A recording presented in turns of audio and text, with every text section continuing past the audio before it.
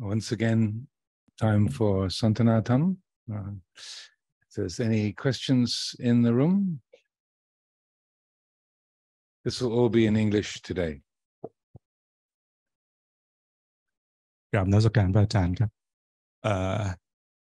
I would like to ask how to start the metta bhavana. Metta bhavana. Yeah, and if you use it as the start of the meditation to create pramod, and then after we can do better meditation or any, and can you tell in step by step? Thank you. Well, there are many different ways of cultivating metta. One of the methods is to bring to mind some person or some animal that you have a great deal of natural affection for. So there's something that is very, very dear, naturally very dear to you. And so bringing the image of that person to mind, and then bringing the attention very deliberately down to your heart, the jitjai, and so in a way, then kind of forgetting that person and bringing the attention to that feeling. So in that moment, here is the feeling of friendliness. Here is the feeling of well-wishing, of affection, of kindness. And so with metta practice, I feel it's most important to know that feeling, the aroma, the actual emotion of kindness and well-wishing, benevolence, because metta is just a word. It's a word referring to a quality, and so sometimes with metta bhavana we can get lost in all the words and forget the actual quality, the aroma, the attitude of the heart. So getting a feeling for that quality of loving kindness, that kind of warmth in the heart. And then one method that I found that's quite helpful, and again it's kind of connected with that both the sort of the receptive and expressive side of metta, is to then establishing that feeling within the heart, to then combine that with anapanasati. So, but feeling the breath right in your chest rather than in your nostrils, but feeling the rhythm of the breathing right at your heart. And then with the in-breath to take that warm feeling and to fill your own body with that. And you can use words like, may I be well, or may I be at ease. And then as you breathe out, may all beings be well, may all beings be at ease. Or you can say, may I be at peace, or may all beings be at peace. You choose your own words. And so then you're establishing these sort of basic elements of the practice of, one, the genuine feeling of well-wishing, of metta, and then also staying focused. So that I found that's is a helpful way of establishing that attitude. And also because of connecting with anapanasati, there's the quality of focus and not getting lost in too many details about who you're spreading metta to, how far and so on. So that's one method that I found very, very helpful. And then to give if you're particularly interested to develop metta as a practice, then giving that a good amount of time, 20 minutes or half an hour at the beginning of the sitting. So it's really fully established. I was with with Lumpur Sumedho on a 2-week-long retreat he was leading once in America, and this was inside a monastery, And I think people were expecting Lumpur Sumedho to give lots of very kind of high wisdom teachings or special kind of practices. For the first 5 days, it was just this practice. May I be at peace. May all beings be at peace. May I be at peace. May all beings be at peace. And you can almost feel like people think, when is he going to get onto the, the high Dhamma? When is he going to get onto the profound practice? But it was really very, very, very skillful, very simple, very straightforward, and helped really ground the whole group in that attitude of kindness. And then after 5 days, then he started teaching more in terms of vipassana and giving more of the kind of wisdom teachings. But for 5 days, it was just, may I be at peace, may all beings be at peace, may I be well, may all beings be well. And so it was, you really thought, this is the only tune playing on the radio. this is all there is. So okay, just go with it. And it had a very, very wonderful effect. So there was a question, both of you raised your hands together. So Ajahn, why did you decide to become a Pakao? Were there any particular instances that inspired you to do so? And subsequently, how did your parents react after you ordained? Did they visit Wat Papong? And throughout the years, was there any moment in time when you felt like disrobing? There's a few questions there. Well, I was 21 when I walked into Wat Pah Nanachat. I'd left England just after my 21st birthday. I graduated from university in June, had my 21st birthday in September, September the 2nd, and then got on the plane September the 7th. And then I walked into Wat Pah Nanachat January the 8th. So I was 21 years old. My parents, they knew I was a bit eccentric. My sisters are very conservative, kind of ordinary middle-class English women, very, very modest, very conventional. I was a bit of a wild character, so it was sex, drugs, and rock and roll, and the kind of people that I brought home, friends and people I brought back from the pub with me, or people I invited over for the weekend. Lots of colorful characters. I remember one evening after one session at the pub, a group of people from the local art college had come back to our place. And my father, we had a very narrow little staircase in this old farmhouse we had. It was built in the 15th century. Little twisty staircase. My father was going up the staircase from his office, coming down the staircase from the bathroom with one of my art student friends, and he had a leopard skin jacket, had long red ringlets, his hair, and bright red PVC trousers. And they met on the staircase, and I could almost hear my dad going, "I'm not sure what this is, but whether this is whether this being is from this planet or not, but he's one of my boy's friends." Okay, just ignore and walk past.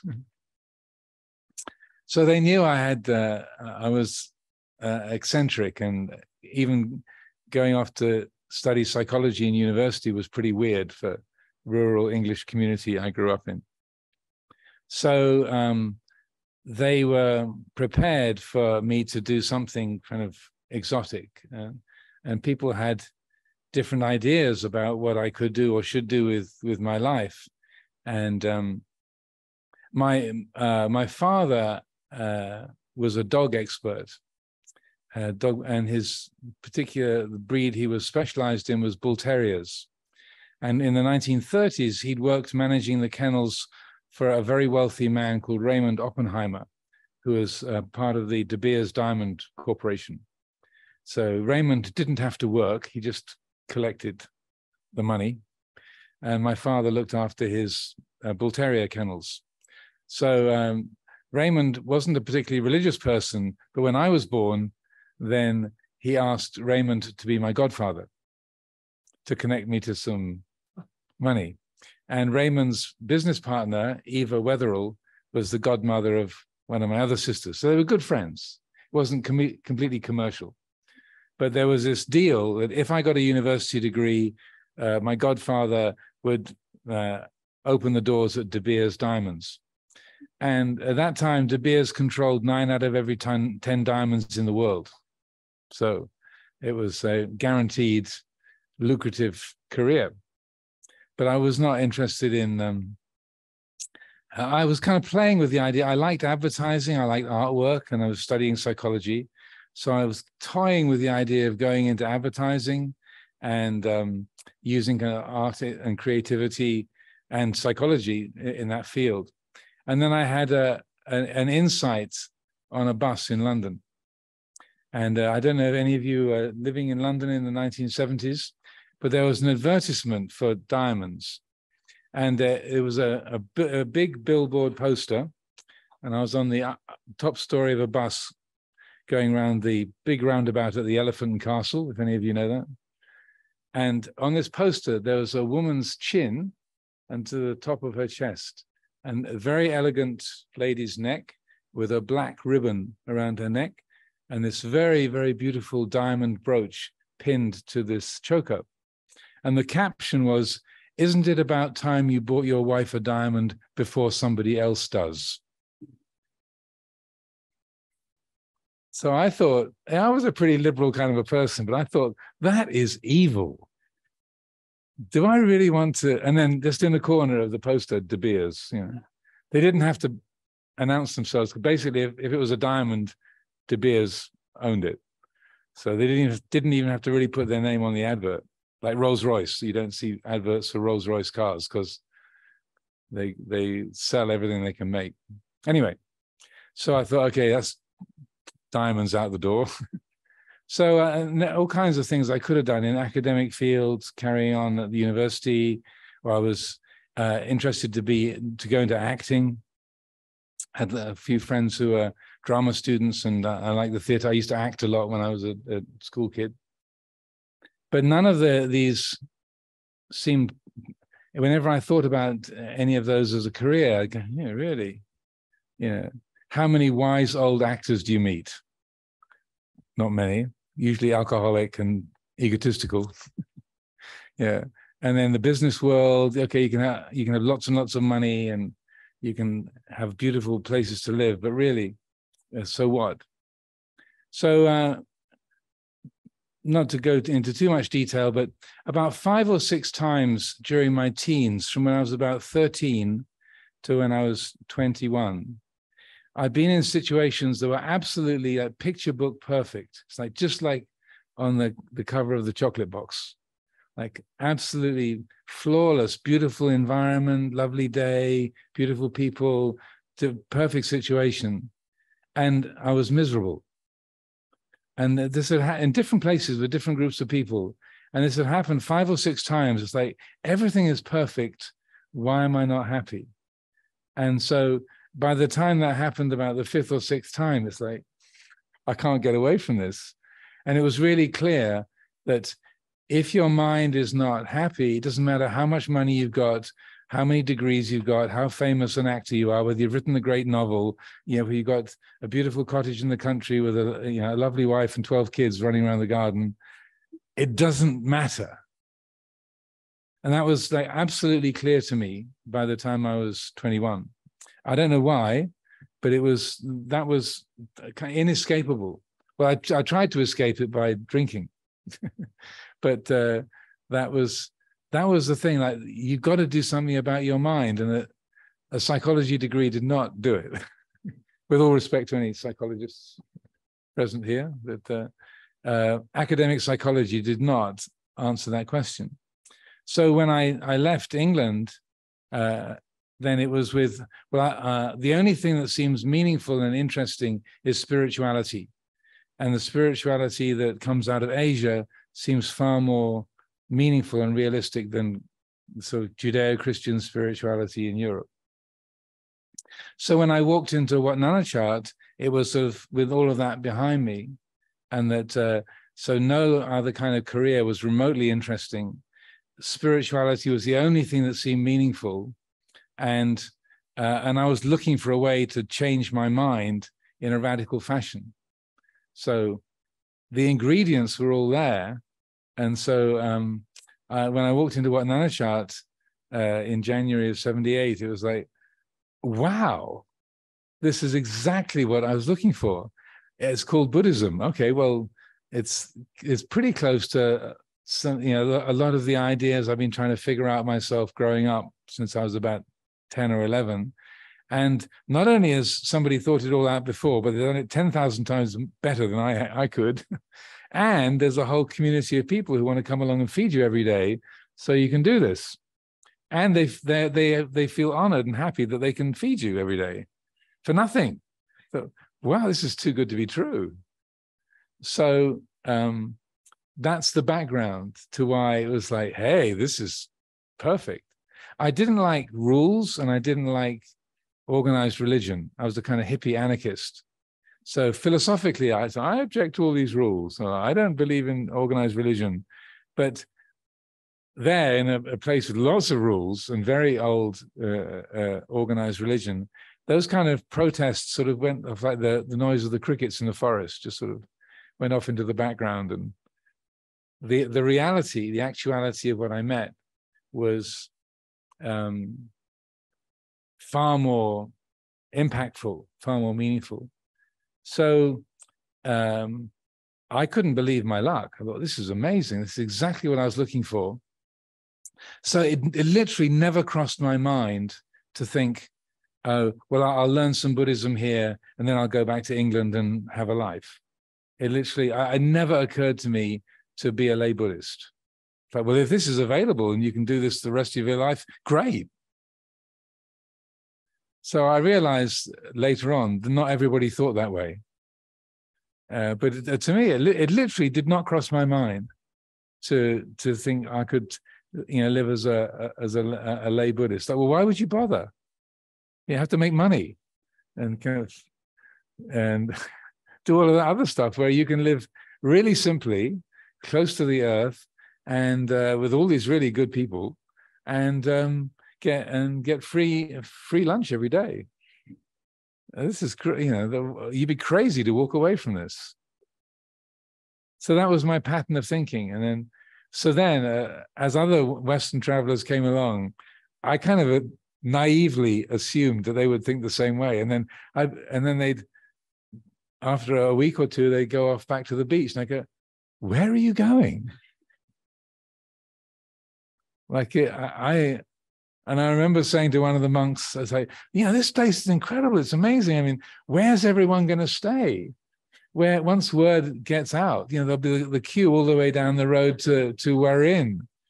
And I remember this monk here called Aranyapo, who'd already disrobed and come back once or twice and had a lot of suffering as a monk. He kind of gave me this look that went on for about 15 miles. And I don't think it'll be a problem. There won't be much of a queue. And so, but this is incredible. This is amazing. This is wonderful. Of course, everybody in the world will think this is the most perfect thing. This is, I think not everybody is going to see it that way. So, and it was right. There wasn't a queue all the way down to Warin. Yeah. So, after about 2 or 3 weeks of being there, to sort of follow up about what my parents had, what my parents thought. So, I was 21. I'm the youngest child, the only son in the family, and I was naively ignorant of the kind of expectations they had. They had said, once you're 21, you can make your own choices. You can do whatever you like. So, okay, great. It's up to me. So, but I had this feeling that I remember I was sweeping the pathway outside the front of my kuti, and I thought, my parents, they're very conservative, ordinary English middle-class people. They were both the youngest children of older parents. My mother was born in 1920. My father was born in 1913. his parents were born in 1863 and 1875. My mother's parents were born in 1879 and 1892. They're from a completely different era when Britain ruled the world, had the British Empire covered the world in red. Me going off to become a Buddhist monk in the forest in Thailand, that is so weird. It's such a contrast to their ordinary conservative Edwardian Victorian upbringing that they're never going to understand this. It was a kind of interesting moment because as I was standing there with a broom, I thought maybe the kindest thing I can do for my family is to go back to England, find a nice girl to get married to, produce curly-haired children who have good table manners, speak with proper English accents, and get good marks at school, and that'll be, and they can run around the garden, and my parents can give them chocolate bars on their birthdays, and then it was almost like hearing a voice in my ear that just said that would be an unkindness to your family. It'd be an unkindness to anybody that you married and you're a parent of, and it'd be an unkindness to yourself. It was really like this extraordinarily clear thought, and it almost kind of stopped in my tracks. It wasn't like a kind of deva talking to me, but it was this very, very clear thought, and it took shape in a single moment. Like I would be performing this role of being a nice middle-class English bloke, but I really wouldn't care. I wouldn't care about the work. I wouldn't really care about the people I was married to or parent of. I would just be performing a role. I can act, but I think there was this really clear sense of that's a horrible thing to do to people. And in that same moment, it became clear, if you just act from a place of sincerity, then sooner or later they will understand. You're not doing this in order to cause them grief, but they'll be unhappy about it, but you're not doing it in order to make them unhappy. So just trust that you're doing it for a good reason and in a sincere way, and then sooner or later they will appreciate that. And so I decided to act on that. And so I realized I better break this slowly. So in those days, we would send aerograms, the kind of the thin blue fold-up letters. And so, oh, by the way, I'm staying in this Buddhist monastery. 6 weeks later, oh, by the way, I've shaved my head and I'm a pakao. I did a little drawing, a cartoon of myself. I used to have thick curly hair, so no one ever saw my ears. It was kind of buried under this bush of hair and a beard, and so then I tried to break it gently, but it was pretty stressful because also this was in 1978, so Laos had fallen communist, Cambodia had fallen to the communists. You look at Ubon on the map, it doesn't give your mother a lot of ease of heart. My only son is joined some religious group that I don't know anything about in some weird corner of the world. It's a war zone. We could hear the big guns going across the river, from Nanachan. So even though I tried to break it gently, it was stressful. And again, it was completely outside the scope of anything that they would have expected for me. They knew that I was a bit of an extrovert character, but they didn't think in terms of rules and religion. They were more thinking I was going to get arrested or leave a string of fatherless children around the world. So when I was in kindergarten, apparently my headmistress, Mrs. Waller, said to my mother, he'll either end up as prime minister or in Pentonville jail. She didn't come up with Buddhist monk, but that even at the age of 3 or 4, I was a bit extreme. So anyway, I tried to break it gently, but then it helped that I came back to England after a couple of years. My father had a heart attack, and so I came back after my first reigns as a monk. And it also helped that Chithurst Monastery had just opened up. My parents lived in Kent. Chithurst is in Sussex, the next county over. So I could visit my family and then stay at Chithurst. It took about 15 years. Buddhism is that thing which is bad and wrong and took our son away from us. So that was the kind of fixed view. But it was after I started to get kind of worldly achievements, like going to conferences with the Dalai Lama or writing books and such like, then that was, I realized that, they need something to be proud of.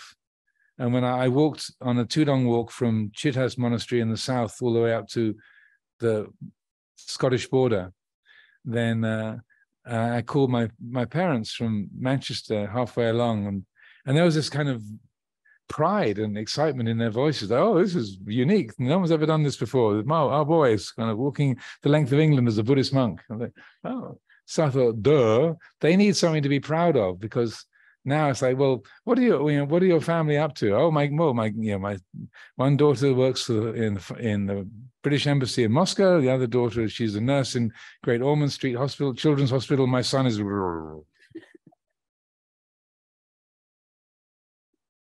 small village, rural community is kind of tough. But then my son is walking the length of England. So yeah, it took 15 years really to find some kind of a place where it fitted. And they were continually waiting for me to see sense and disrobe and get married and do the conventional thing. And then by the time my sisters had reached about 40, I was a Buddhist monk and making no noises whatsoever about ever leaving. Neither of my sisters were married. One was a diplomat in a Russian expert in the British Embassy in Moscow. The other one was a children's nurse, and I was a Buddhist monk. And they thought, okay, all of our expectations about family and grandchildren, it's all gone. Okay, let's just change the program. So this kind of happened on its own.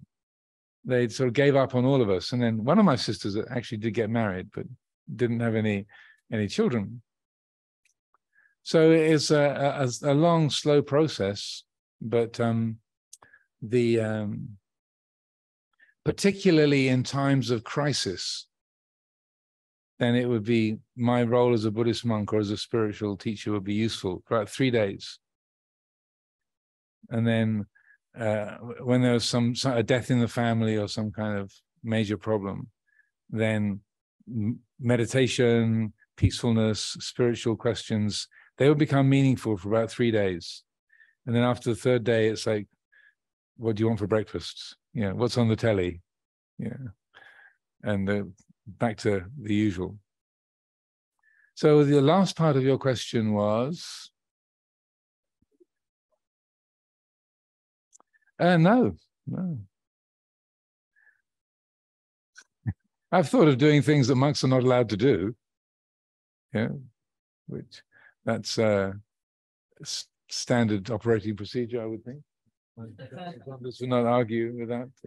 It's kind of ordinary, but no, it's like again, because of those insights I had really as a teenager, that the mind is the most important thing, and that living in a monastery, living as a monk, living a celibate life, it's as simple as can be.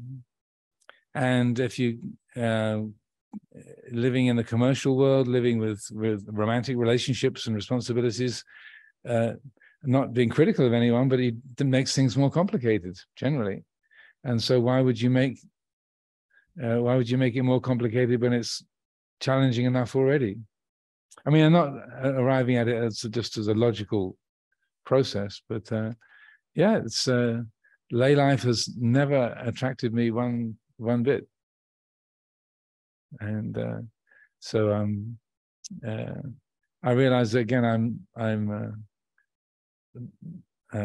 not it's not that common to have that kind of certainty or that single-mindedness, but that's how it's been for me. So it's a long answer, but I could go on. But me, talking about the Attavada, but to me, the monastic life and the way of the Buddha was set up to be the maximally supportive conditions for mindfulness. And the more mindful you are, then the easier it is to wake up. And so it seems, well, the conditions of a monastery, like a retreat like this, it's structured completely to support mindfulness. And the more mindful you are, the less you suffer. So, QED, as they say.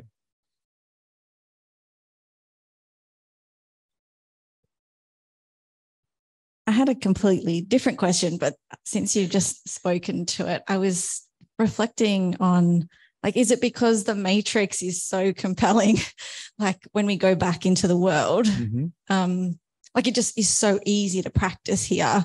And I just feel very present and this is so important. And then we go back into the matrix and everything's supported about, you know, a different way of life. So I'm thinking of you as like Morpheus. You have seen that, the movie, The Matrix? Yes, yes. Very familiar. Yeah. So yeah, I'm not sure my question, but it's much harder for me to be clear when I'm in the matrix at home. And here it's like it's totally the most important thing I could do. And then I'll start throwing dust in my eyes as I leave. Well, I'm not sure what the question is. Again, it never occurred to me to try and live as a lay Buddhist, and I never did. I mean, I was a layman living at Wat Pah Nanachat for 3 weeks before I became a Pakao and Anagarika. So that's my experience of lay practice. I never attempted to hold down a job or have a relationship with anybody or use money in Buddhist practice. So I don't really have any direct experience of what it's like in that particular zone of the matrix. But I feel that, you know, we make our own decisions. We each have our own living situations and responsibilities. So doing the best we can to at least structure things to be as simple as possible, to not be creating extra complications. Then there's sort of moment-by-moment decisions that we can make to help our life to be uncomplicated and support that quality of mindfulness and the conditions that conduce to liberation. But so the I'm not sure what your question was, if there was much of a question. I have a different question, but unless someone else has a question. Go ahead. Yeah. So this was my original question.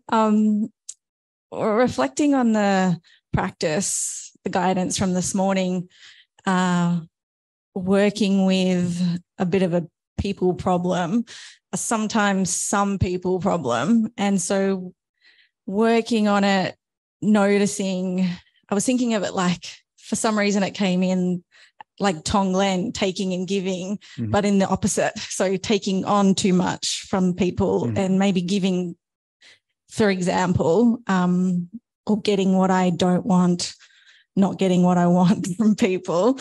And then I was, you know, you mentioned it yesterday in the interview about working with the reactivity in the body. So I felt tight chest and I have, you know, done this many times over, but I really felt like it's right here. It's heavy.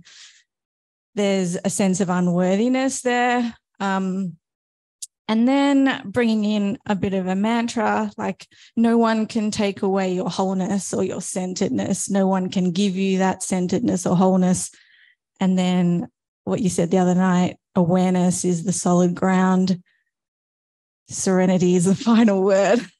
So could you speak to that process? And then maybe there's the advanced practice of self-view in there somewhere. So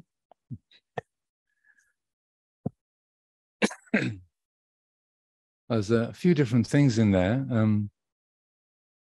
With respect to taking on too much from other people, that's very familiar territory for me, personality-wise. I would be always drawn into, well, not always, but very regularly drawn into taking responsibility for other people's problems and their suffering, and that people would sort of spill out their issues and I would make them mine and feel it was my job to make them happy. And if they weren't happy, I was failing. And so I did that a lot through my life. And so I suffered a great deal. I was a very tearful child. So I felt very strongly a kind of overdid the compassion side. One of the family stories. I don't have any memory of this, but me and my sisters were quite small. There was a TV show on a little black and white TV of Heidi, and my mother recounts how she came in, and then all three of us were sitting watching the television, and my sisters are kind of sort of glued to the screen with sort of interested and smiling expressions, and I was sitting there with tears pouring down my face. Oh, funny boy, you know. He's the boy. He's supposed to be the kind of rough and tumble type, and the girls are supposed to be the compassionate, sensitive ones. But I was just pouring with tears over this tragic situation of the sick girl on the mountainside. So it took me a long time to not be drawn into other people's issues. And I often quote a particular dialogue I had when it was such a strong habit, I didn't even realize that I did it that much. It was just kind of how life was. But I was at a novice at Wat Pah Nanachat, and very, very few of the Thai people who came to visit spoke any English at all. In the Isan, Northeast, most people didn't learn any English. On one occasion, we tidied up after the mealtime. It was about 10 o'clock in the morning, and I was the only person around in the sala, in the meeting hall. And this fellow came along from a different province, and he was a military officer, and he had heard about Wat Pah Nanachat and wanted to visit. And so I was a junior person, but I was the only one around. So we started chatting, and he spoke pretty good English. So I was talking about the place and discussing about Buddhism, and we got onto the subject of compassion. And I said, when I'm talking with people or I'm looking at situations, I always feel it's like it's my responsibility to make people feel all right, or to fix things. And if people are still unhappy, then I take it as my fault. And so, I'm always suffering on account of other people's suffering. And he gave me this look like, well, that's not how Buddhists practice compassion. And I thought, oh, really? And he said, yeah. So because then, if you're suffering on account of their problems, then you got two people suffering instead of just one. And he said, no. And I thought, well, I felt like, well, that sounds a bit hard-hearted. And he said, well, I know that I do what I can to help others. And I know that if I could do more, I would do more. But I know there's also a limit to my capacity. It's not that I don't care. It's not that I'm not involved.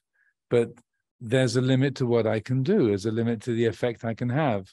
So why should I create suffering in myself about something that I can't do? Wow. It just had literally never crossed my mind to think of it in that way. and that sense of, I trust, I'm a good-hearted person. If I could do more, I would do more. And it was so clear that it was just speaking his own truth, and that was a strange Dharma lesson to get from a military person. But that was really stuck with me. I thought, wow, that's a whole different way of relating to compassion and caring. And so it took a long, long time, having heard that and just sort of slowly trying to introduce that, to really work from that basis in terms of talking with other people. And when you're with someone and they're very upset, or they're tearful, or some tragic situation in their life, their partner is dying, or there's a crisis in their world, to really know, I do care, I care a lot, but I can't take the suffering away from this person. I can offer some advice, I can listen, but I can't take their pain away from them. If I could, I would, but this is the limit of what I can do. And then even when people will say, you got to help me, it's up to you to help me, to be able to say, well, that's your thought. You're completely welcome to have that expectation, but that's beyond what I can do. You choose your words carefully, but and also in the position of being a spiritual guide and in the role of teaching, then you're kind of asking to be it's understandable people expect you to have all the answers and to be able to fix everything. But to be able to recognize, no, I can only do so much, and beyond that, it's out of my capacity. I can lift a 100-pound rock, but I can't lift a 200-pound rock. That's more than I can do. And so that it takes a lot of real sati, kind of a conversation, and also body awareness of how you're sort of being drawn into somebody else's mood, and oftentimes, particularly giving advice or that kind of counseling situation, just consciously relaxing as I'm listening to someone and physically just breathing out, relaxing, and so you're attuning to what's being said, but you're not being drawn in. And even when people would say that kind of demand that you see it from their perspective. That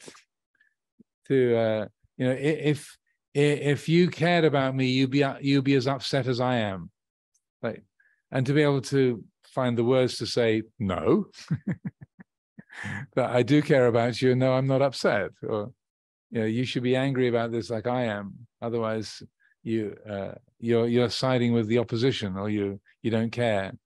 If you cared, you'd be angry like me.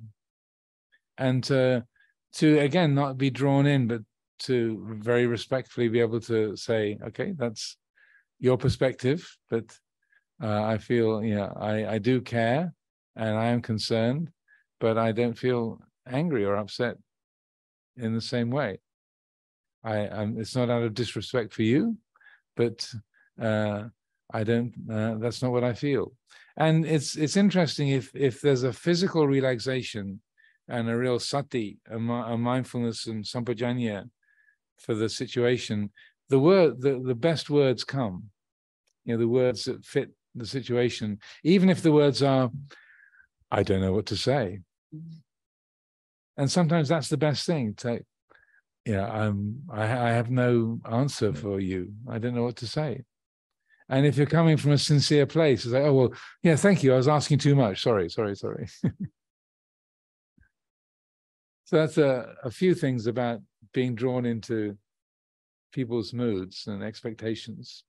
But mindfulness of the body is extraordinarily helpful in that.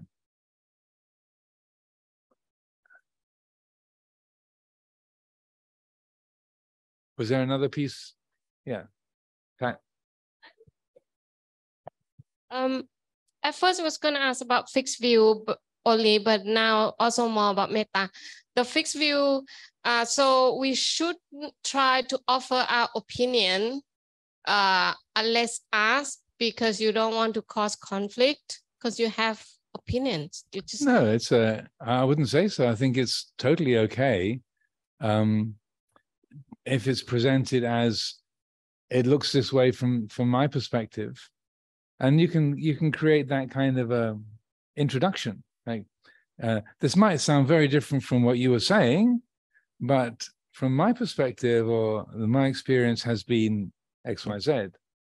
So it's totally okay to express opinions, but giving it a framework rather than this is actually the truth. You're wrong, and what I'm telling you, words like actually are dangerous. But just to say, to speak sincerely and from your own perspective and say, well, that's really interesting. I didn't see it that way before. Because looking at this situation, what came to my mind was X, Y, Z, and so then you're presenting your point of view, but it's not an attack. You're not putting the other person down. It's respectful, genuine, and kindly. So we shouldn't be afraid of having opinions, but also recognizing that they are just opinions. Also about metta.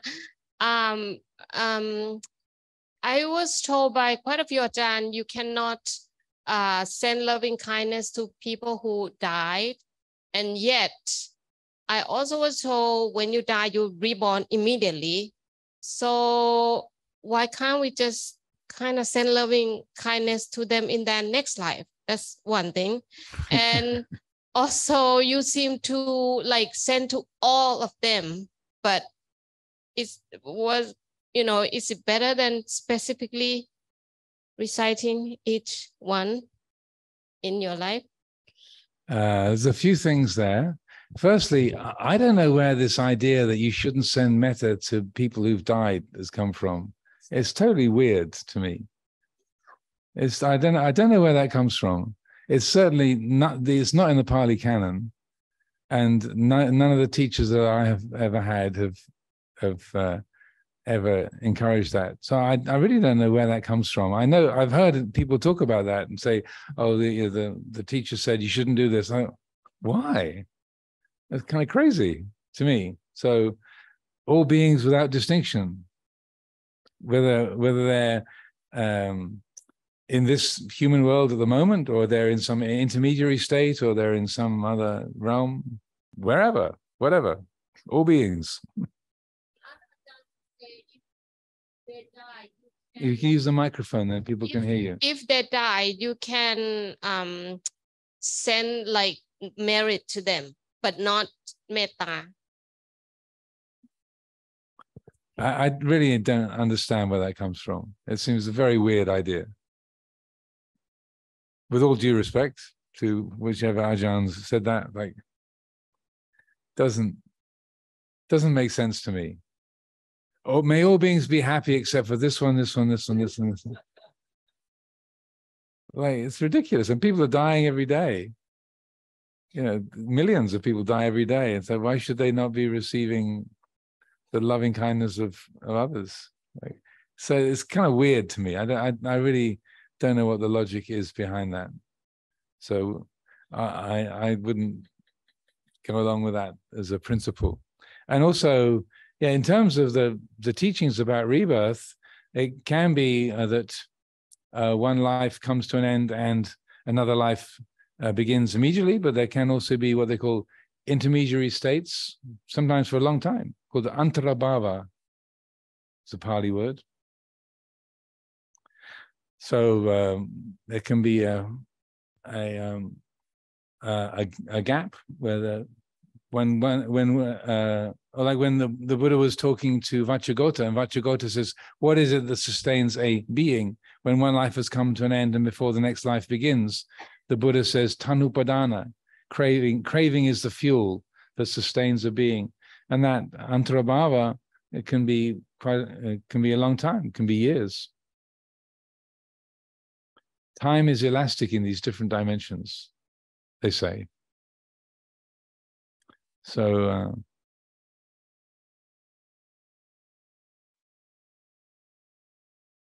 and there was a third question.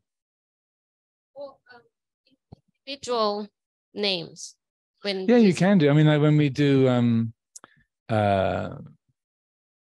Parita chanting or dedicating blessings, sharing of merit at Amaravati, it's virtually every single day at Anumodana time. We're reading out the names of people who passed away, people making offerings, dedicating the punya for various relatives and friends, or for people taking, the kids taking their school exams, or people who passed away, or people who are going into hospital. So dedicating blessings and sharing merit or offering loving kindness to people, whether they're in the human world, whether they are have passed on into another realm or been reborn, then certainly you can dedicate blessings and share punya with particular people. I mean, literally, it's every single day at Amaravati. It's very, very rare that we don't read out somebody's name at the morning chanting, or usually the evening chanting, or the mealtime, the Anumodana, dedicating blessings every day almost. And I do feel that's useful. It's because with these kind of things, you are creating a psychological connection of some kind, and geography doesn't really matter. The mind doesn't start one place and stop some other place. It's your minds are connected. So spreading loving kindness, sharing blessings. Geography doesn't matter. Anywhere in the world is okay. No postal rates concerns. Yes, at the back there. Namaskar, Ajahn Amaro. I have a question concerning about the book Ubekha, in one of the topic about inner voice, which it said that it could create the quality of meditation, but at the same time, if you concentrate too much, it might obstruct the quality of the meditation.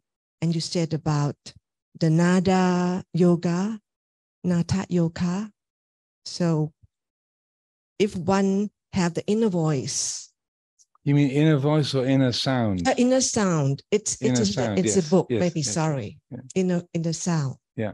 And if one have the inner sound, which is the techniques for nada yoga, or how can we improve the quality of meditation? If we hear the inner voice, inner sound. Yes, sorry.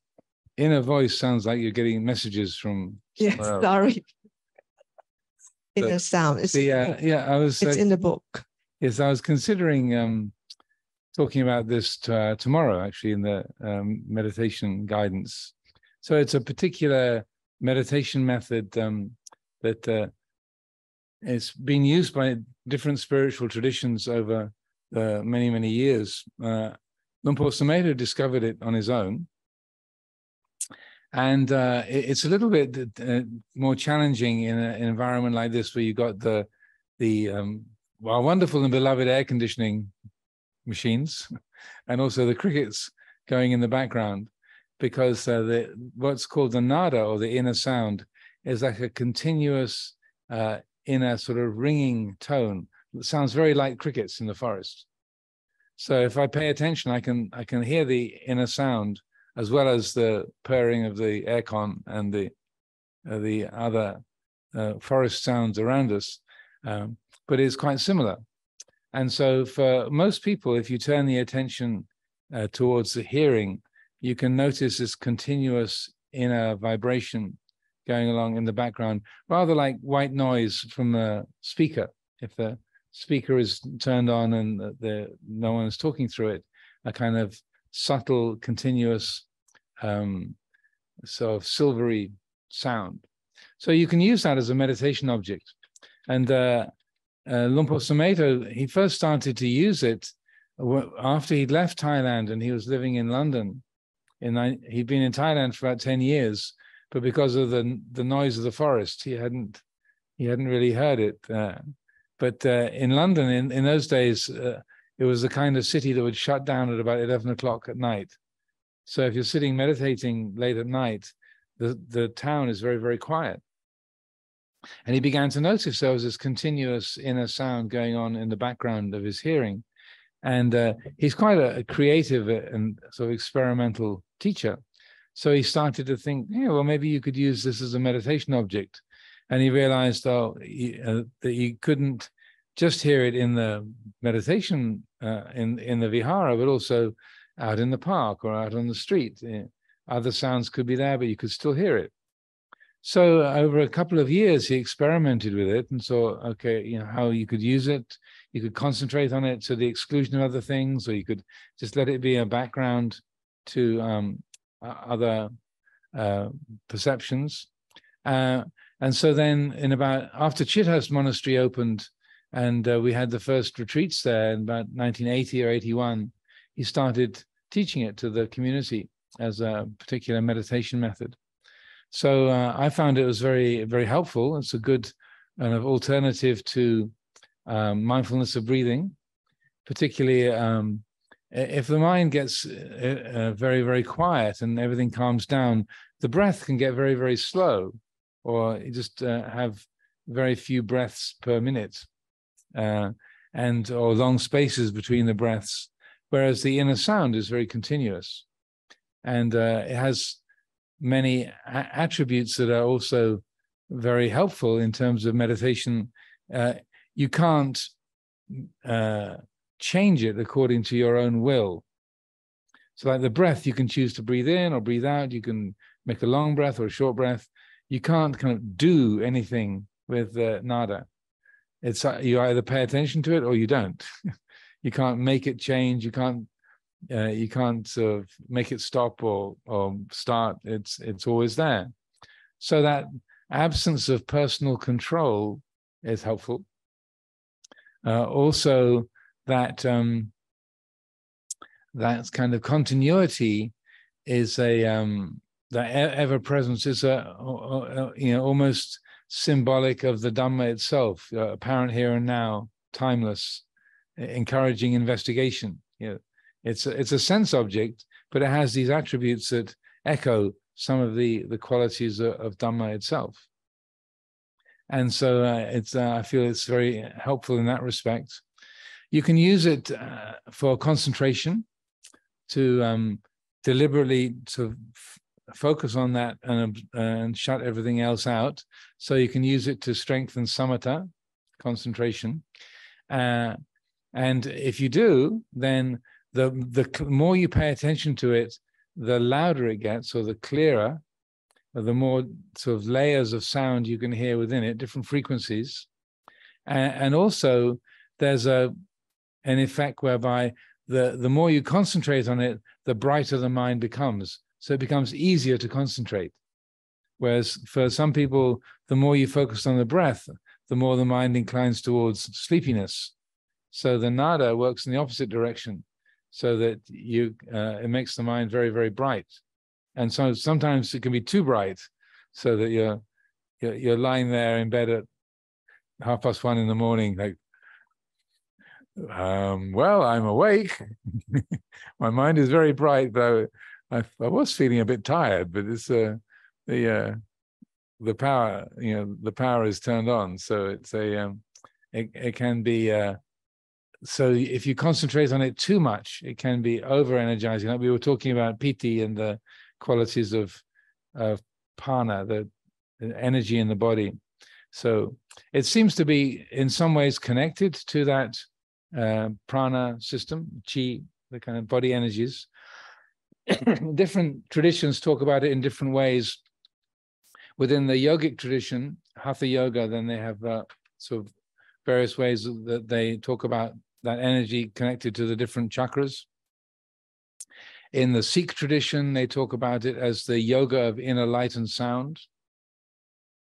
And they have various different spiritual traditions have talked about it in different ways. So In the Vedic tradition, it's also called the Brahmanada, the divine sound.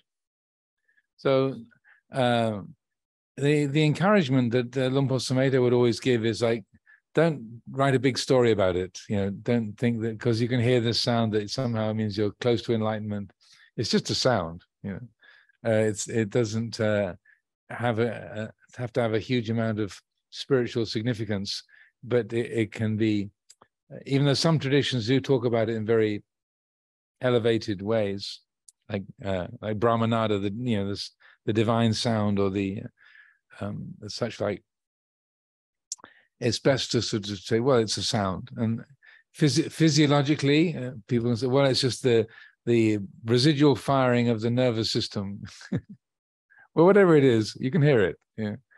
And sometimes it's for people who have had a different kind of discipline, like if you're a yoga practitioner and developed a lot of body awareness, or if you're a dancer, then you might feel it more as a physical sensation rather than hearing it as a sound. So it's not always in this hearing realm, but it's a continuous vibration that can be noticed. So then, so it can be used as a support for concentration, but also as a support for insight.